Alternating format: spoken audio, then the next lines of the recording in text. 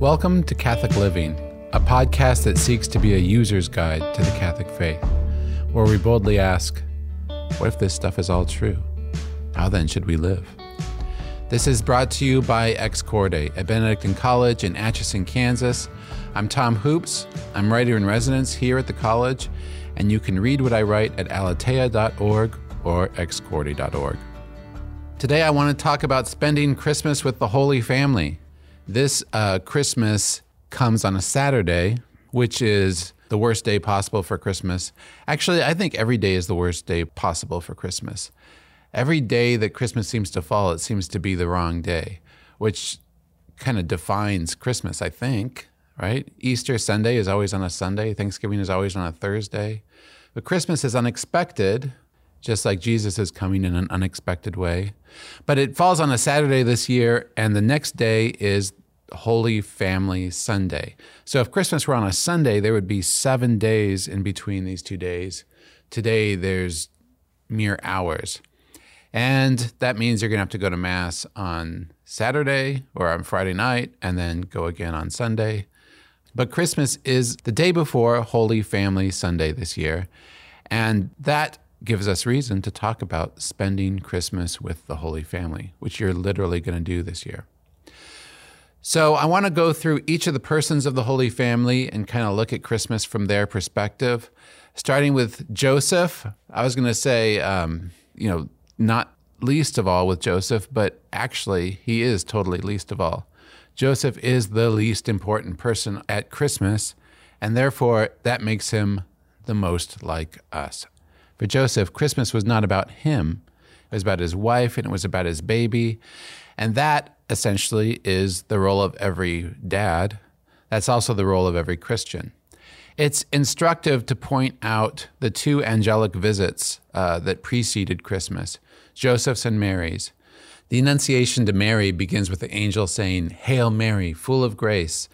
And then the angel makes clear that she's a very special person, chosen by God for a historic task in salvation history. To Joseph, he says, "Joseph, son of David." So Joseph is not called forth as a great man to play a huge role in salvation history. He's called as the descendant of a great man. His life was not foreseen by prophecy. He's not a forerunner like John the Baptist, a new Elijah. He's just a random guy who has to deal with the fact that Jesus and Mary are now going to be in his life. So each of our stories is exactly like Joseph's. None of our stories matter in and of themselves. Only Jesus Christ's story matters. Now, our lives matter insofar as they interact with his, and they matter a great deal, as we shall see, but our names are not going to appear in history. We're not going to be named as significant players in the history of the Catholic Church in America. We are not going to have books written about us or people devoting themselves to us. If we do our jobs well, we're going to be more like George Bailey than George Washington. We are going to be people who make a huge impact that nobody ever notices. But Joseph was nonetheless a great man precisely by not putting himself first. In fact, before the angel appeared, we read in the book of Matthew, in this line that always comes up around Christmas, "Joseph, her husband, since he was a righteous man, yet unwilling to expose her to shame, decided to divorce her quietly." So this is Joseph's big moment, and he uses it to decide to divorce the Blessed Virgin Mary when she's with child. So at first that sounds like, oh my gosh, seriously, Joe, what's going on? Why did you do that? But then if you think about it, Joseph had been betrothed. He was truly married. Mary was not an unwed mother. She had not moved into the final stage of her marriage yet. But he had not slept with her. He had not taken her into his home. So how could she be pregnant? Well, looking at it from St. Joseph's point of view, if he thought she had done wrong, then he should expose her to shame. He should say she has done wrong, because the law demands that somebody who did wrong be exposed to shame. But he was unwilling to expose her to shame, which makes us realize, okay, no, he didn't think that she did wrong. Well, he knew he didn't do wrong. So what did he decide to do? He decided to divorce her quietly. What would that entail? Now, this is a reading of this whole thing that I got from Mother Teresa in a book we have. So she made this comment once, and I really like it. He decided to slip away quietly, divorce her without making a big deal about it. Then what would happen? Well, she would be found to be with child. It would become pretty obvious after a while that she was pregnant, and people would see that Joseph left her without saying anything about it, and they would put two and two together, and it would expose him to shame, right? This is the only way he could take her sin onto himself without lying about it. He would never say, I did this and I should suffer the consequences, because that's not true. But by divorcing her quietly, unwilling to expose her to shame, that's precisely what he did do. So that's what we need to do in our subplot as we play our small part in the history of Jesus Christ. Not be willing to expose others to shame, but take whatever is wrong onto ourselves and suffer in the place of others to the extent that we can. But the angel came and told Joseph not to worry. Do not be afraid to take Mary, your wife, into your home. And so, we learn from the gospel, Joseph took his wife into his home. This always reminds me of the passage from the crucifixion in St. John, where first he says to his mother, behold your son, indicating John. I think that's important. We sometimes hear the explanation of this gospel passage that it was all about finding somebody to take care of his mom. But it seems like he's putting his mom in charge of John to start with. But at any rate, then he says, behold your mother, to John. And from that hour, the disciple took her into his home. So we can imagine how much that changed John the evangelist's life to have Mary in his home. In fact, if you read his gospel, you realize just how much it changed his life, because his gospel is totally unlike the other ones. Well, Joseph did the same thing. Joseph took Mary into his home, and that made an enormous impact on Joseph. Any man who's been married knows what a huge difference a wife in your home makes in your life. Changes everything about your life, changes the way you do absolutely everything, makes you a much better person. And that's exactly what happened with Joseph, and that's exactly what happens with us when we bring Mary into our lives. But Joseph also is given the gift of naming Jesus. She will bear a son, and you are to name him Jesus, says the angel, because he will save his people from their sins. This is a huge deal. The Old Testament prophesied, the virgin shall conceive and bear a son, and shall name him Emmanuel, which raises the question, well, why didn't he name him Emmanuel? And there's a whole thing about that with St. Irenaeus, but I don't have it in front of me, so never mind. Skip that part, okay? But Joseph is given this huge responsibility of naming the second person of the Trinity when he becomes a human being. And that is exactly what we're meant to do in our lives as Christians as well. Jesus said, whoever is ashamed of me and my words, the Son of Man will be ashamed of them when he comes in his glory and in the glory of the Father and of the holy angels. So if we're too ashamed to name Jesus, to be public about the fact that he's a part of our lives, then he will be too ashamed to name us on the final day. So that's something to learn from St. Joseph. Don't be afraid to name Jesus. Last, the sort of paradigmatic virtue of Joseph is that he obeyed. When Joseph awoke, he did as the angel of the Lord had commanded him, and he kept doing as the angel of the Lord had commanded him. And what did he do? Well, he took him to the temple, right? He took him to Egypt to escape the massacre of the innocents. Then when he was called out of Egypt, he brought him back to Nazareth and, basically lived the life of a dad with Jesus, bringing him to the temple later on in life. But in other words, what Joseph did were very mundane things. So these are the kinds of tasks that we ordinary folk need to do every Christmas, but also throughout the year. So to spend Christmas with the Holy Family, first of all, with Joseph, means to be obedient, to name Jesus, welcome Mary into your life, and be willing to be a subplot. Be willing to take the crosses of others onto yourself. But about taking Mary into your home, what does that mean for us? today. I have always been really wary of Marian consecration. I've always loved Mary, never have a problem praying to Mary. This whole thing about consecrating yourself to Mary always seemed weird to me. They talk about being a slave to Mary. Mary doesn't strike me as the kind of person who wants slaves. I didn't understand it. So the first time I read the book 33 Days to Morning Glory, that you're supposed to consecrate yourself at the end of it, I didn't consecrate myself. I'm like, okay, I'm not going to do this. But eventually I discovered that this is actually a great thing to do, and I understood precisely what they mean. I think precisely. Anyway, I understood better what they mean. And really it all started happening when I was contemplating Christmas. And let me talk about a specific instance of that. We did a video here at Benedictine College about the Nativity, where we had a real baby, a real priest playing Joseph, a real religious sister was playing Mary. And it taught me a lot about kind of what it means to entrust yourself to Mary. So we noticed that we had to separate the animals from the manger in the video, because otherwise the animals would threaten the baby Jesus. They would either try to go for the hay or they would knock over the thing. So we discovered it's very, very difficult to accommodate a baby in a barn. And it drove home to me just how risky the whole incarnation was. God didn't just need Mary and Joseph to say yes once at the beginning of his life as a baby. God needed Joseph and Mary to say yes over and over again, minute by minute, day by day, doing all of these things to kind of keep Jesus safe.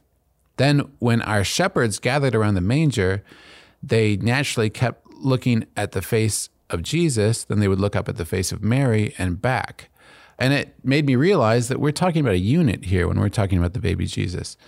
There is no baby Jesus apart from Mary. You can't conceive of the two separately, no pun intended. You have to be able to see them as a unit. And the more we filmed this thing, the more I realized one figure more than any other dominated the nativity scene. So we were gathered around this little makeshift manger in a barn out here in Kansas. We had shepherds, we had a Joseph, but everybody stared at Mary the whole time. This woman who was playing Mary for us, this religious sister, is not a mom, but she had a very motherly presence about her. And it seemed that when the baby started to fuss a little bit, and she could easily and quickly put the baby back to sleep. And everyone was just kind of staring at awe at this woman who was not the Blessed Virgin Mary, and at this child below her that was not Jesus Christ. And it made me realize that this sort of womanly presence that Mary has is the same thing she brought throughout her whole life, even to the upper room at Pentecost. So all of this together made me realize that in order to commit yourself to Jesus Christ, you have to have a place for Mary in your life. So, the thing which made me not want to consecrate myself to Mary is I figured, all right, baptism is already consecration to Jesus Christ. The Eucharist is where I receive him body, blood, soul, and divinity. Why do I need to add any kind of relationship with Mary to all of that? What this kind of Christmas experience helped me realize is that it's not adding something to that, it's completing the picture. Mary is in the picture when you're talking about Jesus Christ. And going back to my objection about Mary not wanting to be a slaveholder, well, there's another way to think about this. As I watched Mary there holding the baby Jesus by the manger in the barn, it was clear that she was doing with him as she wished. Does that mean that Jesus was her slave, was controlled by her? No. It means that she was a mother to Jesus.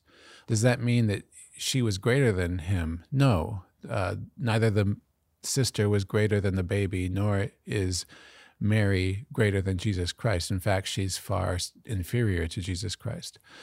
But it does mean that as the mother of Jesus Christ, he had a loving relationship with her where he would do as she wishes.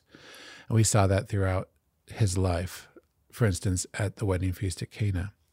And when we're with our mother, we do as she wishes, not because we're her slave, although it could look from the outside like we're her slave. But no, the slavery is impossible with love. We do it out of love because we're her son. Another analogy would be to a military leader, a king or a queen in ancient days, where the king says to do X, so I do X. Is that because I'm a slave? No, it's because I'm a soldier in this great project that the leader is leading us in. Well, Mary is our queen, right? She appears crowned in glory in Revelation 12. And in this great project where she's leading this battle against Satan, we do what she says, not because we're her slaves, but because we are her faithful soldiers in the church here on earth. And that brings us to the last person in this scene, and clearly the most important person, the ultimate meaning for the whole Christmas celebration, for all of our own Christmas celebrations, and that's Jesus Christ. You know how the song Silver Bells talks about how strings of streetlights, even stoplights, blink a bright red and green, and then it rhymes with, this is Santa's big scene. Well, of course, it's not Santa's big scene at all. It's Jesus's big scene. And it's meant to be a very deep recommitment that we make to Jesus Christ at Christmas. So at Christmas, we're not just celebrating the fact that Jesus came to save us. In order for Jesus to save you, you have to commit to being saved. So when someone throws you a life raft, you actually have to climb onto the life raft. It doesn't work automatically. So Jesus is a life raft from our life of meaninglessness, purposelessness, sin, and this kind of being lost in the crowd sensation that we all have. This is why our subplot, which seems so meaningless in one respect, becomes super important, because we are adopted in Jesus Christ to be sons and daughters of God himself. And I recently looked up kind of what you have to do to prepare for adoption of a child, because I thought, okay, if I'm going to take God's adoption of me at Christmas seriously, I need to understand what adoption entails. If I'm literally adopted, and the church teaches us that we really are adopted, it's over and over in St. Paul, it's there in the Catechism. I wanted to see, well, okay, what does this mean like practically? So I found a couple of best practices for adopting children. And so if you'll roll with me on this a little bit, I'll try to apply this to Christmas and to Jesus Christ. So the experts say you should spend time with your child before he or she is adopted, if possible, at least Zoom or Skype. Visiting a child is the best way to do this, but you can at least Zoom or Skype with your child. Well, this is what salvation history was. This is God doing what his best practice is, which is reaching out to the people he wants to adopt by Zooming and Skyping with them through various signs of the prophecies and all the great events of salvation history, preparing us to understand what he's like, who he is, what our new life is going to be like. Another best practice is, if your child is being adopted from another country, learn key phrases in a child's language. So often what will happen is somebody will adopt a child from Romania or from China, and you need to be able to say some things so that the poor child isn't just totally lost and hear some friendly words in a tongue that they understand. They say that you need to kind of learn requests like, are you hungry? You need to learn how to say reassuring things like, I will take care of you. You need to learn some basic discipline. You need to learn to say stop, please, in the child's language. Well, this is exactly what Jesus did for us. He speaks to the desires of our heart, saying, are you hungry? In salvation history, he says, I will take care of you. In his commandments, the 10 Commandments, he says, stop, please. His son's life, by sending Jesus Christ to us, prepares us for adoption, because he says, look, this is how you do this. Watch me. And on the cross, with his arms wide open, he says, I love you. Another thing you have to do is make arrangements to teach your child your language. Well, this is Scripture, right? This is what God did for us through Scripture. Teaches us to think in a totally different way. If you've had the experience that I had this year of going through the Bible in a Year podcast, you realize just how different the Bible's way of viewing the world is from our kind of accustomed way of thinking of the world.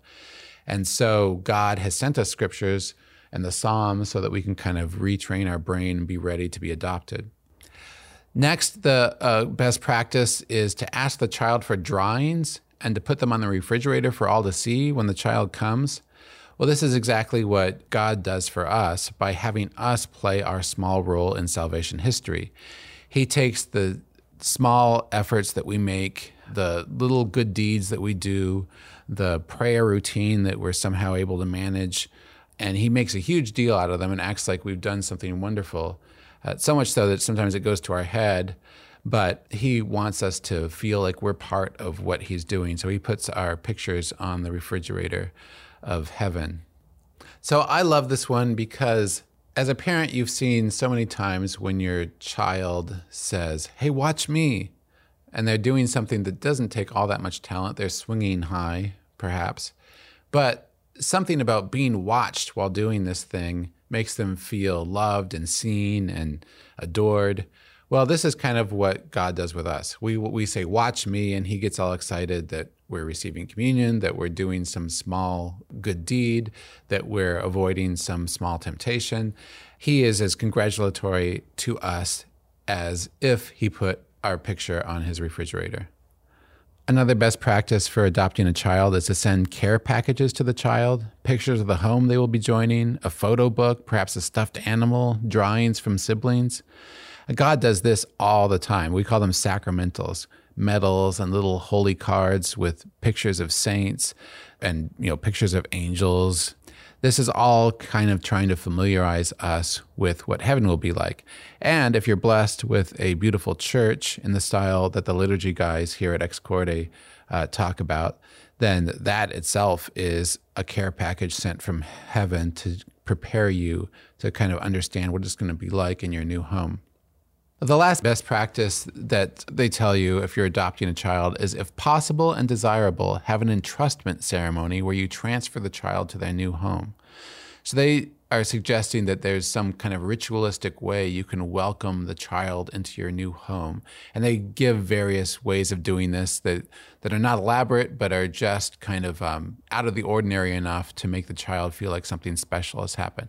Well, the church, of course, does this all the time. Our baptism ceremony is just such a ceremony. Every Mass is just such a ceremony as we line up and go up to the front of the communion line and commit ourselves to him over and over again by receiving him in communion.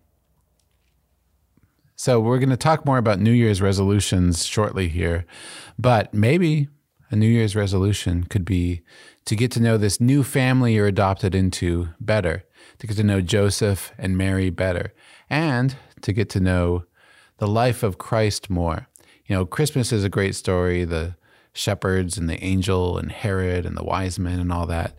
But there's a whole gospel full of amazing stories that are just as charming and just as moving as what you hear at Christmas. So maybe a good New Year's resolution is to kind of acclimate yourself to this new family that you're in by learning all about the way they think, the way they act, and the way they love. Thanks for listening. I'm Tom Hoops, and this is the Catholic Living podcast produced by Ex Corde at Benedictine College in Atchison, Kansas. Our mission is to produce media that will transform culture in America through Benedictine's mission of community, faith, and scholarship. Visit us at excorde.org.